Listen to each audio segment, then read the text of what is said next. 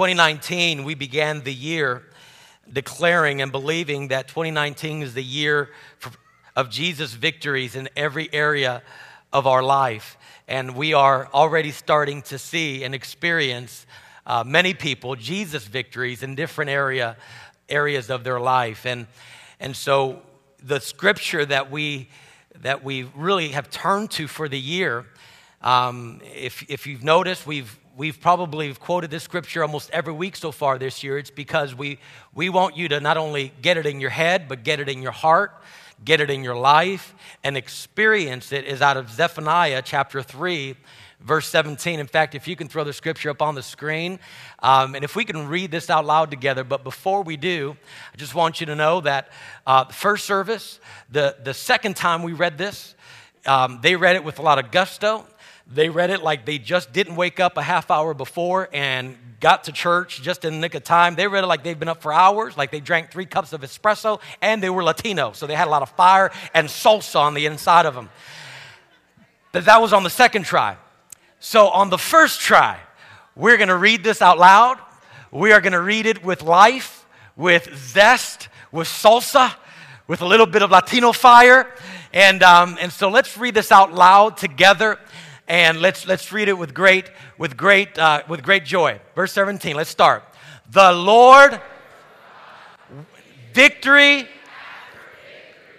and is always, He celebrates and sings because of you, and He will refresh your life with His love. Come on, let's thank God for His word. That's what we're believing God for you, for every person, for every individual, for every family. We're believing God for Jesus' victory in different areas of your life. And so we started a victory series called Guard Your Heart just a couple of weeks ago. And so the anchor verse for this series is Proverbs chapter 4, verse 23. And so if you can go ahead and turn there, go and turn to Proverbs chapter 4. Turn to Proverbs 4 and then put a bookmark in Ephesians chapter 1. Ephesians chapter 1. Proverbs is in the middle of the Bible, and Ephesians is in the New Testament towards the end of the Bible, after the Gospels, and it's one of the epistles, Ephesians chapter 1. Just put a bookmark there, or if you have a ribbon like my paper Bible does, then put your ribbon there. But open up to Proverbs 4. If you're using a smart device, then click on Proverbs 4. We're going to start there in just a moment. But we began this series, Guard Our Heart, and the anchor verse, Proverbs 4, verse 23, here's what it says. Above all else, of top priority, first importance, before anything else, guard your heart, for everything you do flows from it. When we began this series, the first message was entitled, Guard My Heart.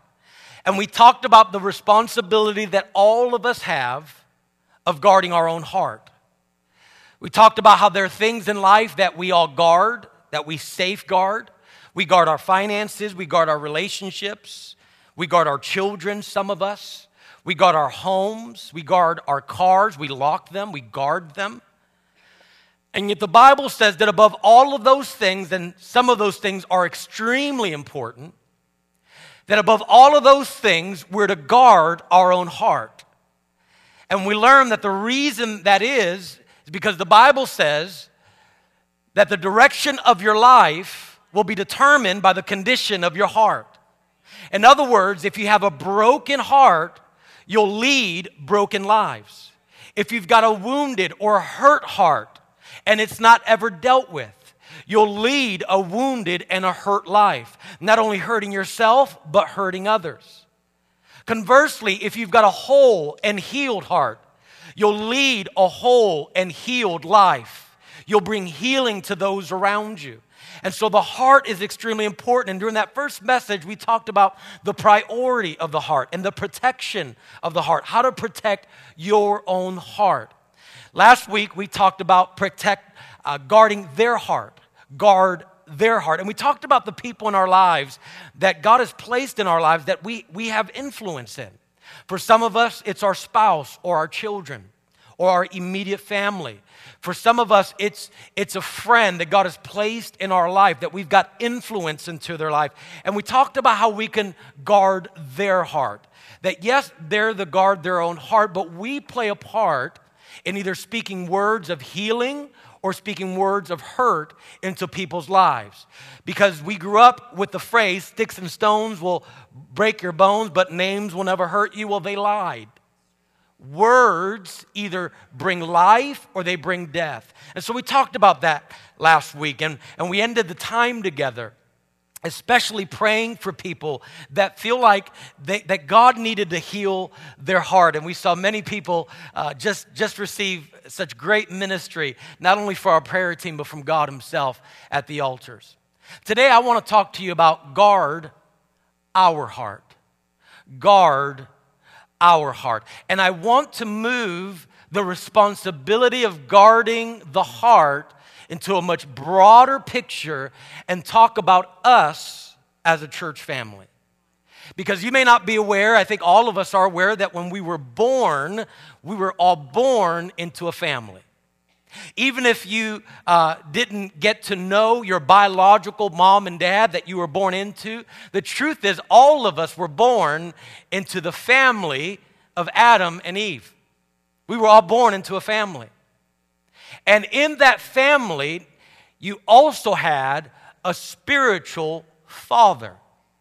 His name is the devil, Satan.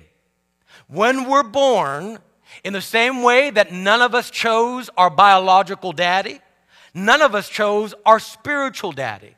It wasn't our choice. Adam and Eve made that choice for us when they decided to disobey God. And when we were born with a spiritual father, and his name is Satan.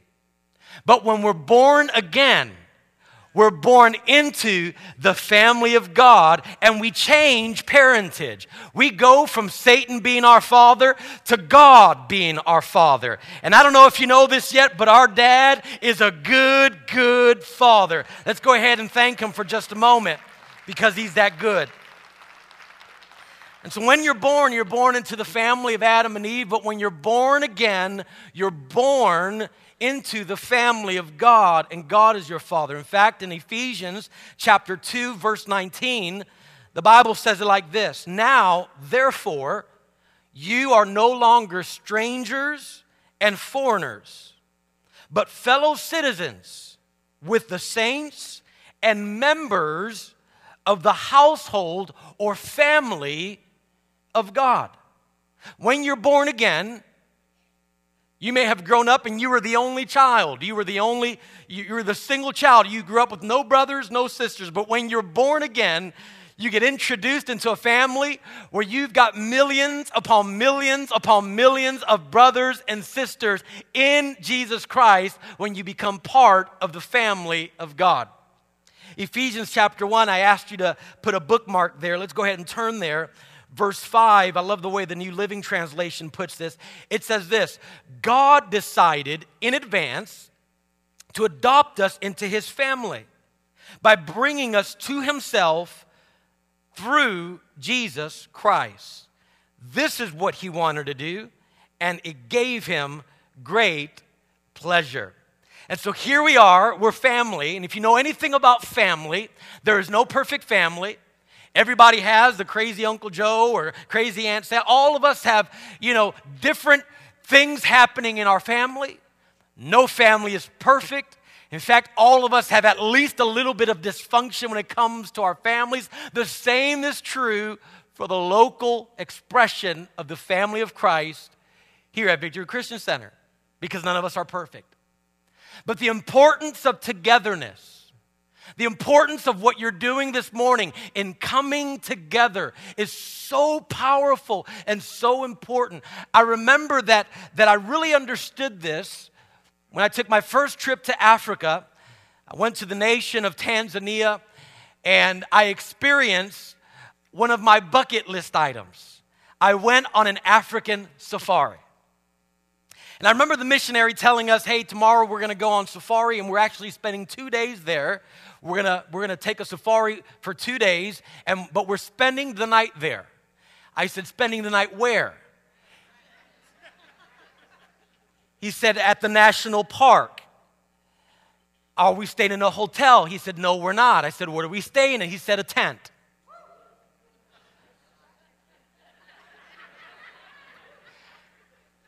So we're staying in a tent where all the animals are. Yes. What he didn't tell me when I got there was that the tent was about as big as this stage. It was elevated about 20 feet up from the ground, wooden floors, had a bathroom with a shower in it, 2 queen-size beds. Listen, we weren't camping, we were glamping. And there we are, and we spent 2 days on safari, and my first time, and the first day we get there, we jump into Jeeps. A group of us, we jumped into the Jeep, and one of the things that I thought was odd was that we knew we were going to see all of the animals that we wanted to see. The giraffe, the elephant, the zebra, everything. The hippo, the rhinoceros, and the lion. The lion. But I was confused because the Jeep that we got in, it had no doors. It was all open. And I guess the tour guide realized that all the first-timers, their first thought is the first thought that I had. You mean we're going to see predatory animals like the lion and our Jeep has no doors? Because as we get in the vehicle and we start off on the trail, the first thing he says is, you probably noticed that our Jeep has no doors. And I'm thinking, uh-huh. And so he begins to describe really the only animal that we have to be concerned with, and that is the lion. And he says, you might be thinking that you're unprotected in this Jeep without no doors. And he says, you have to listen to me very carefully. You will be safe as long as you stay in the Jeep. As long as you stay in the Jeep. Well, I'm thinking to myself, well, that's not a problem. It's not me staying in the Jeep. It's the lion staying out of the Jeep. That's what I'm concerned about.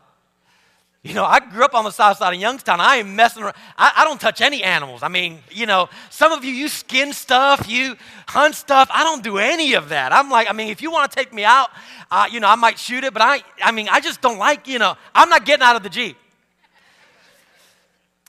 And so he begins to describe the way a lion operates and the way that his eyes and how he visually sees things. And he says, here's why it's important for you to stay in the Jeep. Because the lion, when he sees the Jeep, he cannot differentiate the individuals in the Jeep. He only sees one big animal that has 4 wheels, 10 heads, 20 eyes, 20 arms. That's what he sees. One big animal. But the moment you step out of the Jeep, because you want to pick a flower, you want to pet the zebra, you want to see the cute little animal all by yourself, that's when you're in danger. Because you're outside of the group, outside of the Jeep, and the lion, all he sees is one cute little animal with 1 head and 2 eyes and 2 scrawny little arms, and you're done. Well, the Bible says that that's how the enemy prowls around. He prowls around like a roaring lion. The Bible doesn't say he is a lion, but he takes on the hunting characteristics of a lion, looking for someone to devour.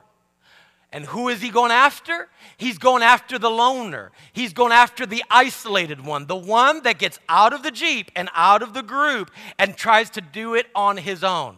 And so how many thank God that when he called us, he didn't call us by ourselves or to live life for ourselves, but when we're in the Jeep, in the family of God, we're greater than just one individual, that we're bigger than all of that not only do we have God, but we have each other to stay safe. And so I want to talk about how do we guard our heart? How do we expand the guarding of the heart to include those that are part of our local expression here of the body of Christ at Victory Christian Center? Because could it be that God has also called us to guard our heart as a church, to guard our heart? And so I want to share with you 3 things about guarding our heart. There's so many things I could share on this. The Bible has lots to say on how we live together in community. But I just want to highlight 3 things. And if you can go ahead and turn to the book of Matthew. That's the first book in the New Testament, Matthew chapter 13. We're going to read verse 44. Just one verse, Matthew 13:44. It's on the screen behind me. Here's what the Bible says. Again, the kingdom of heaven is like treasure hidden in a field, which a man found and hid, and for joy over it, he goes and sells all that he has, and he buys that field. If you read the Gospels, you'll see Jesus would make this statement from time to time that the kingdom of heaven is like, or the kingdom of God is like. And he begins to tell us what it's like. In this verse, he's saying that the kingdom of God is like treasure hidden in a field. That when a man found the treasure, he bought the field because of the value of the treasure. And if there's anything that you and I need to do to grow in guarding our heart as a church, in living in community with one another, here's the first thing I want to give you. And so if you're taking notes, go ahead and write this down. If you're not taking notes, it'd be a great idea for you to write this down. Here's number one. Be a treasure hunter. Be a treasure hunter. 2 Corinthians chapter 4, verse 7, just write that verse down on your notes.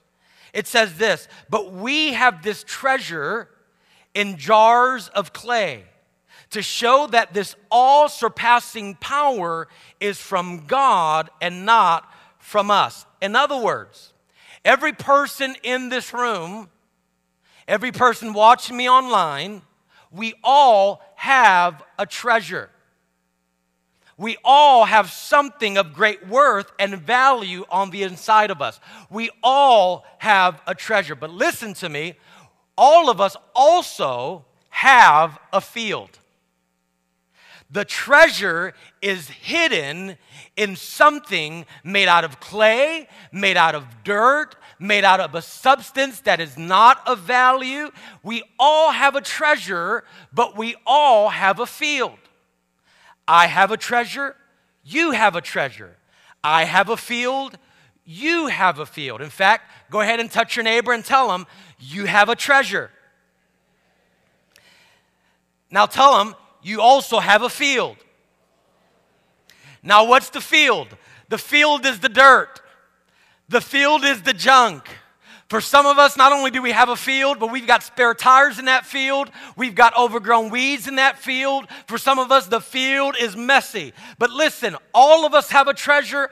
All of us have a field. In fact, if you read the book of Timothy, Paul tells his young spiritual son Timothy that in his church, in a great house, there are vessels of honor and vessels of dishonor, vessels of gold and silver and bronze, but also of wood and of clay. What's he talking about? He's saying that in a great house like this house, Victory Christian Center, you've got people coming that are in different levels in their journey with God. There are some of you here and you're a golden goblet. You are a treasure. God has been in your life for so many years, and we could just see your treasure as soon as you walk in the door. But then other of us, we're a styrofoam cup. And then we have everything in between. But here's what God's word is saying, that in a house like this, we're going to have everything. We're going to have gold cups, silver cups, bronze cups, and wooden cups, and styrofoam cups. But don't get it twisted. We all have a treasure, but we also have a field.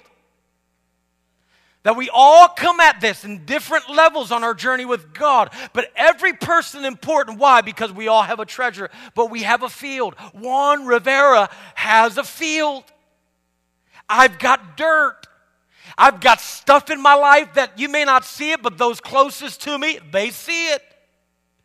You know, when you're dating, when you're just going out, you know, with Mr. and with sister, and you're going out, when you're first dating, all you see is the treasure. That's all they bring to the date. That's all they show up with is the treasure.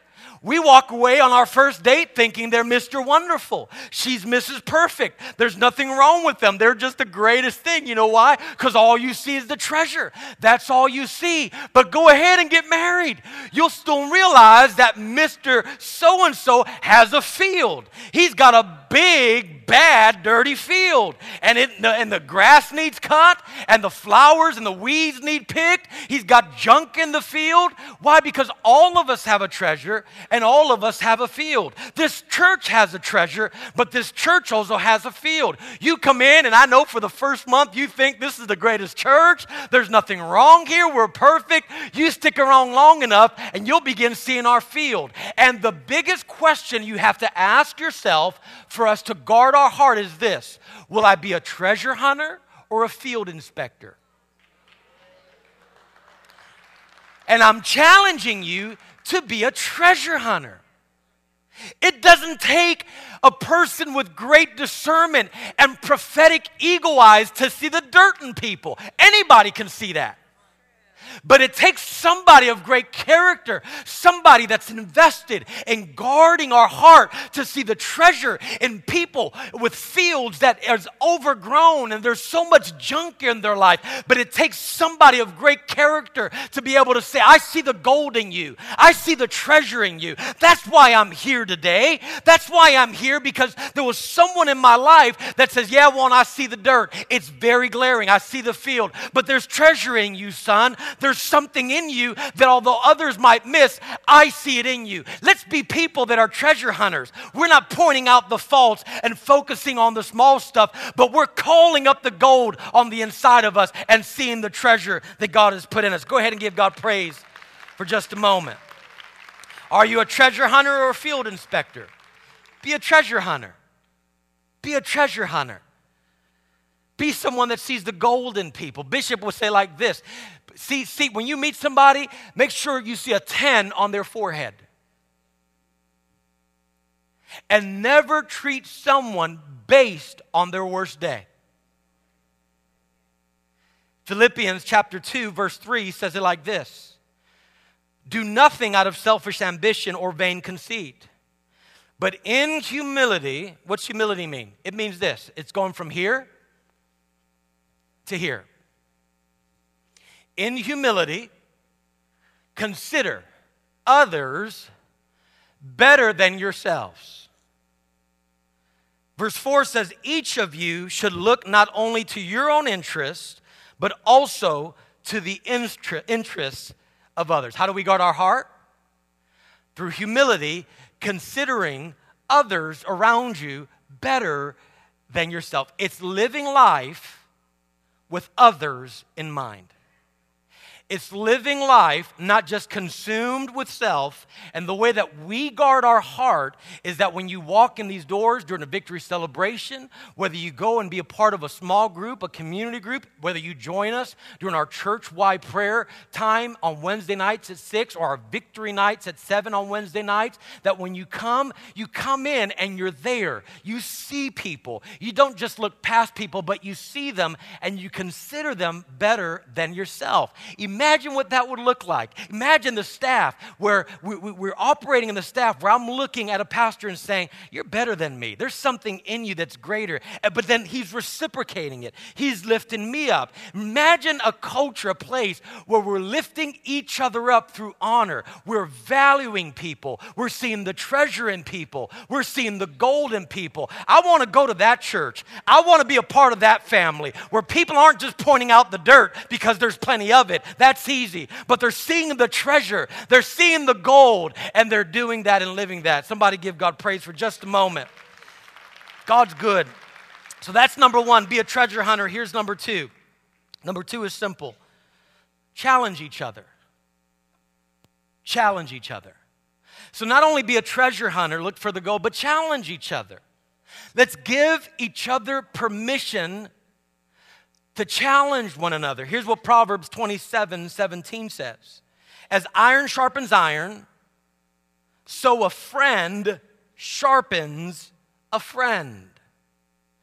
For some of us, we already have people in our lives that makes this easy because they're challenging. They're challenging. And they rub us, we say they just rub us the wrong way. But you know what? We can't get rid of them because they're a friend. And often God will introduce those kind of folks into our lives. If you don't have one, maybe you're it. Because iron sharpens iron. And God is wanting to work some things. We challenge each other. But then there's also the place in a great family like this, the way we guard our heart is by challenging one another, challenging each other to grow. Challenging each other and looking at each other when we're going through a tough time and saying, don't give up. God's got something more in this situation. Don't throw in the towel. Don't give up. Don't quit. Challenge each other to grow. It's calling each other higher. 1 Thessalonians 5:11 says it like this.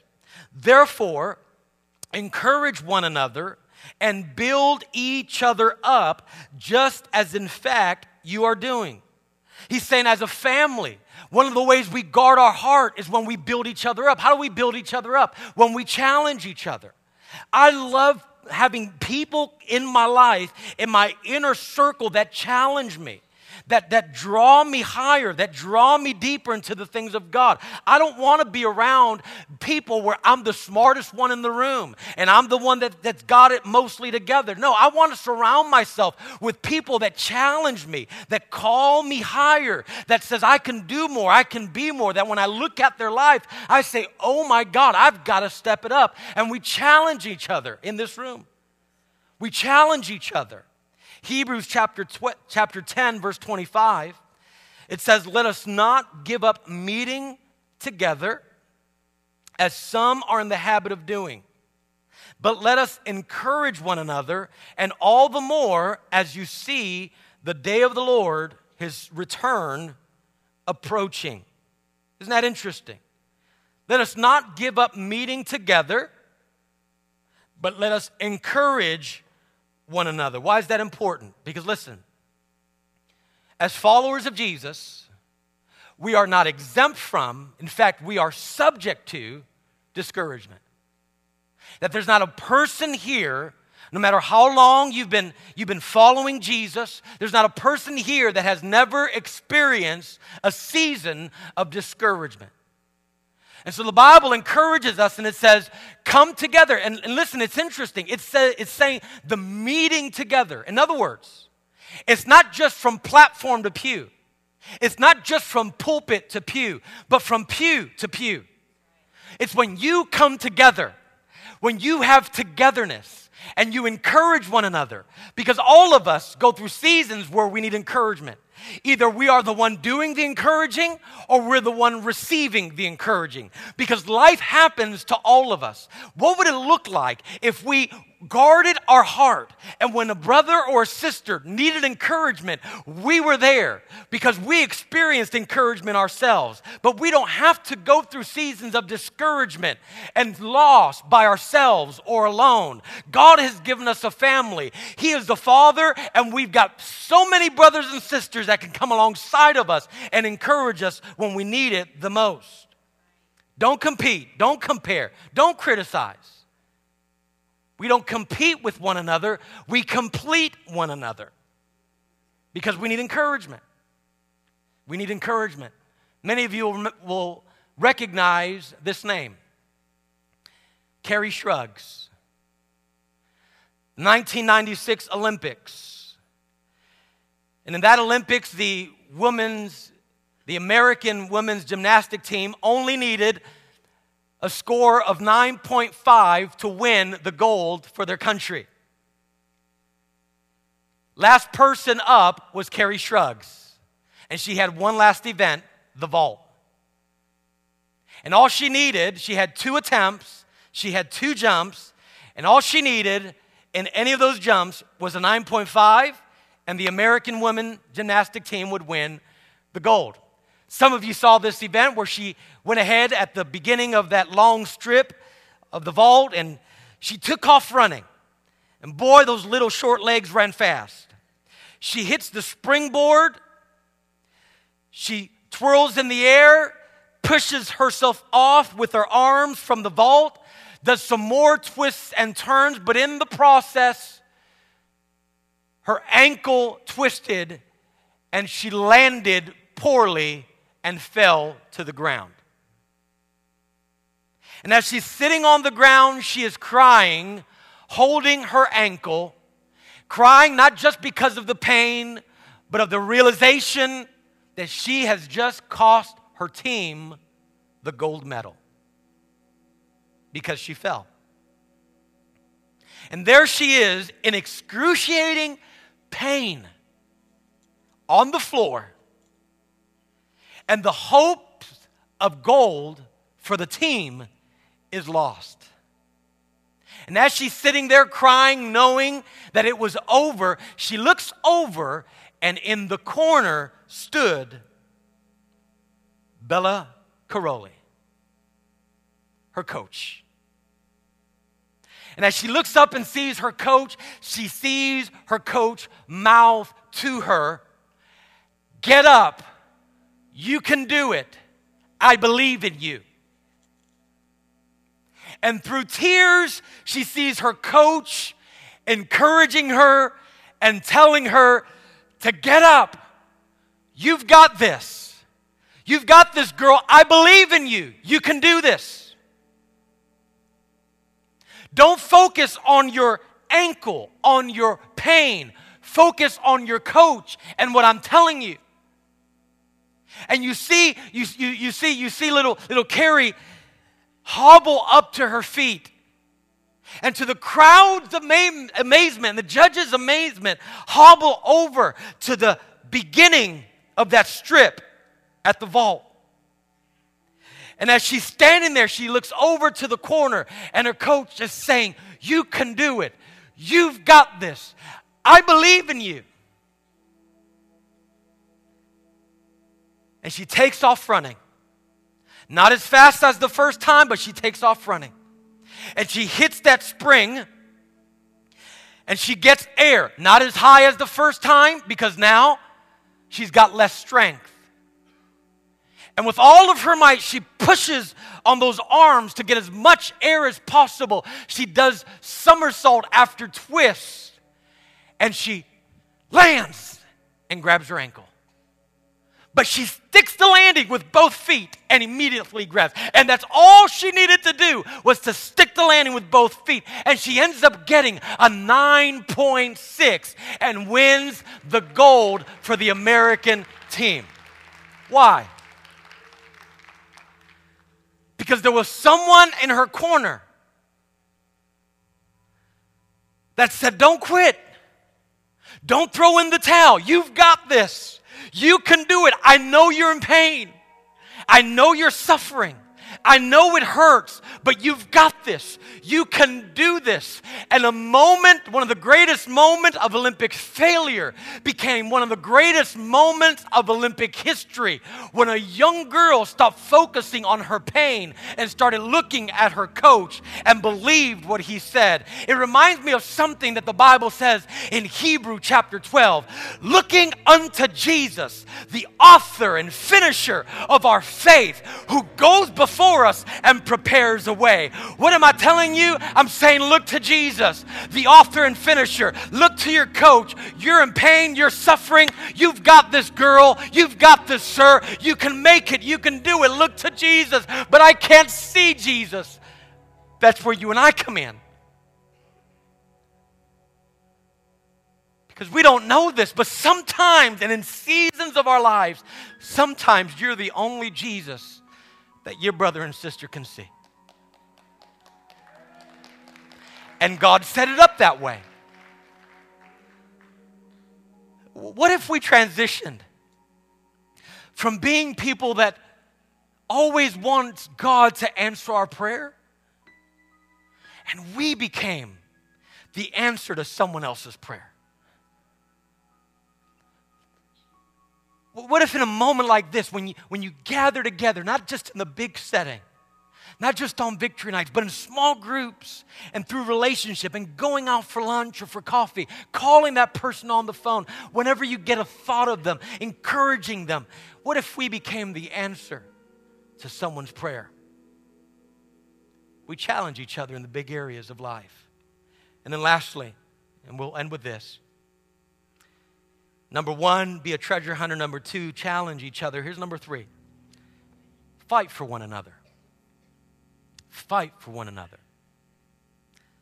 I think sometimes as a church we get it confused and we think it's fight with one another.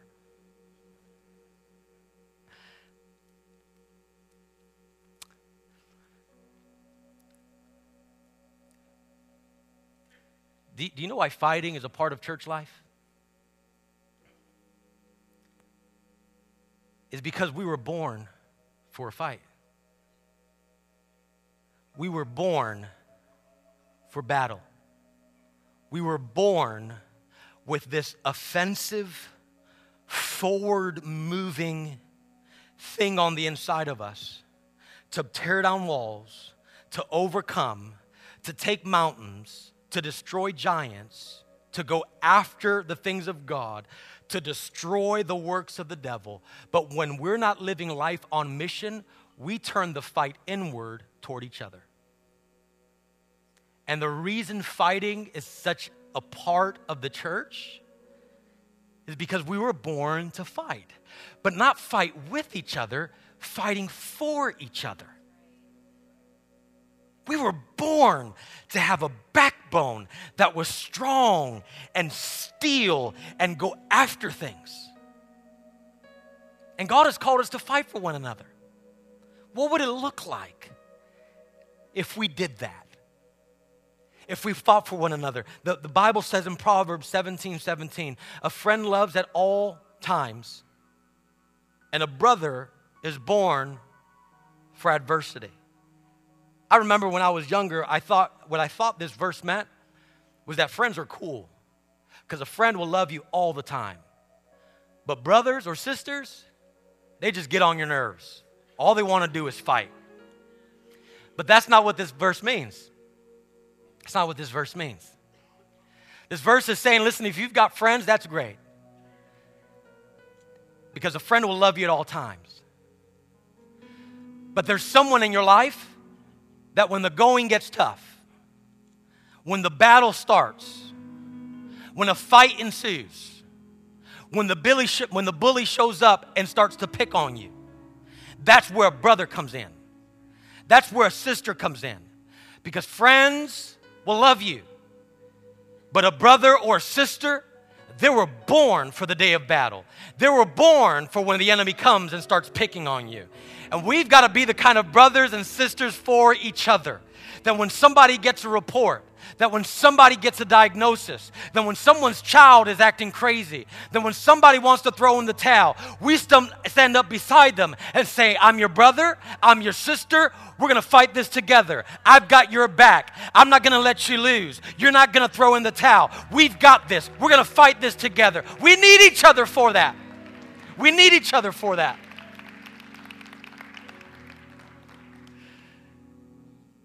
You are like your father, the lion. We're lions. In the kingdom of God, we're lions. Jesus is known as the Lion of the tribe of Judah. But the Bible says even young lions grow weary. And even a lone single lion all by himself, as ferocious as they may seem, sometimes it's not enough. Because sometimes the world, life, it doesn't come at us straight. It'd be one thing if it was just one thing. It'd be one thing if we're as lions walking around the jungle. It'd be one thing if it was just the lion versus one other animal. Sometimes we get inundated and we need help. In fact, one of the things that Deidre and I received when we came on staff here at Victory Christian Center, besides all of you, we also received brothers and sisters that you know as campus pastors. We get together regularly, and they're brothers and sisters. We're not just co-workers. We're not just campus pastors trying to compete with one another. No, we complete each other. In fact, one of them sent all of us campus pastors a video. And he sent the video and he said, This is how I feel about all of you. And this is how all of us need to live together. And I want to show that video to you. I think it'll bless you. Let's just go ahead and turn our attention to the screen and watch this video. As they mature, young males begin to explore the boundaries of the pride's territory.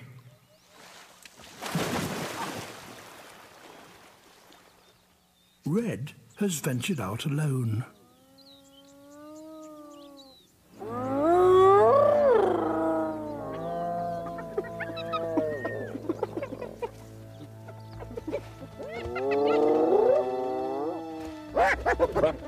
And blundered straight into the middle of the hyena clan.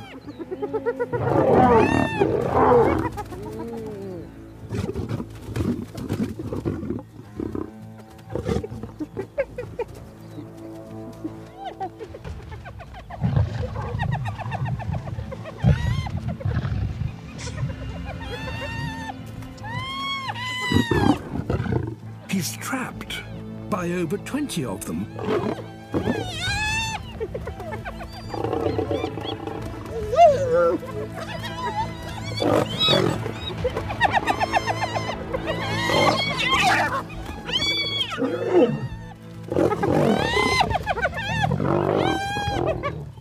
The pack tries to wear him down. This number of hyenas could kill him.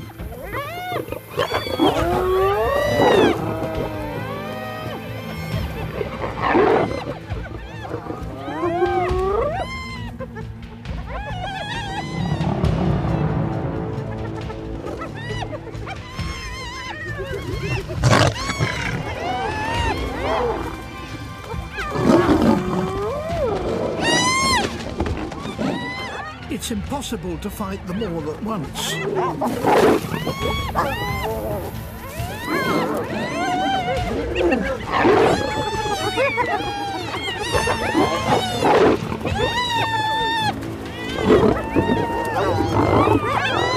He can't keep them at bay for much longer. He's tiring fast.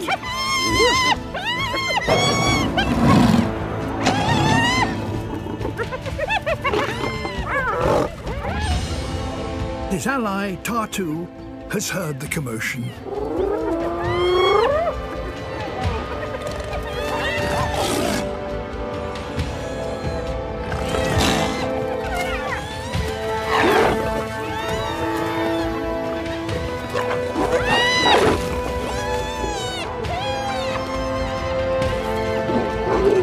Now the odds have changed.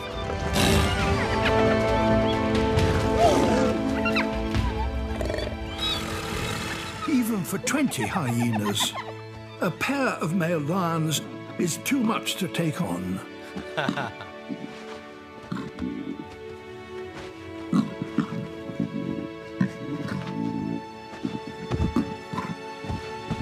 Red is lucky.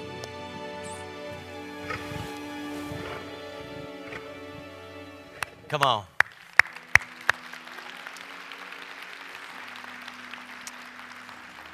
I don't know if you heard what the commentator said, but when his brother showed up, he said, now the odds have changed. You realize that no matter what you're going through, because of the people sitting in this room, when we're people that are treasure hunters, not field inspectors, when we challenge each other, especially in the big areas of our walk with Christ, and not sweat the small stuff. And when we fight for one another, no matter what you're going through, the odds have changed because of this. And so I want us to go ahead and stand to our feet. All of us, let's stand to our feet, and I want to invite our prayer team to come, and I want to invite my wife to come as well. Here's what we're going to do. As our prayer team is coming, those that help us pray, in just a moment, in about 60 seconds, my wife and I, we're going to pronounce a blessing over all of you. And at the end of that blessing, We want to invite any person that needs prayer for any reason an opportunity to come and receive prayer. You don't have to be a member of Victory to receive prayer. You don't have to be a bad person to receive prayer either. You know, all of us need prayer. I need prayer. You need prayer. So if you need prayer for any reason, at the end of this blessing, we want to invite you to just come down. Any reason at all.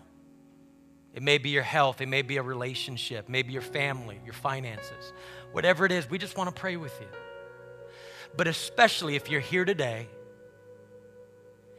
and you've not yet made the decision to become a part of the family of God. What are you waiting for? What are you waiting for? Today is the day that you make that decision. Because God has made a way for you to become a part of His family through His Son, Jesus. You couldn't do it on your own. No matter how good you tried to be, we're not inviting you to a new religion. We're not inviting you to just try better. No, we've already proven we can't. And so if you're here today and you're not yet a part of the family of God, then Jesus invites you to come and receive Him as Savior and Lord of your life. And if that's you here today, then at the end of this blessing, you just come down and join all the others that are coming down to receive prayer. You come down too. And all you need to do is tell somebody on this team up here, I want to begin my relationship with Jesus. That's all. Simple. I want to begin my relationship with Jesus. And they'll pray with you, but they'll also give you important resources that will help you take your next steps in your relationship with God. And so if you're here today and you want to begin a relationship with Jesus, then you join all the others at the end of this blessing. You just get out of your seat, you come down, you let someone here know, I want to begin a relationship with Jesus.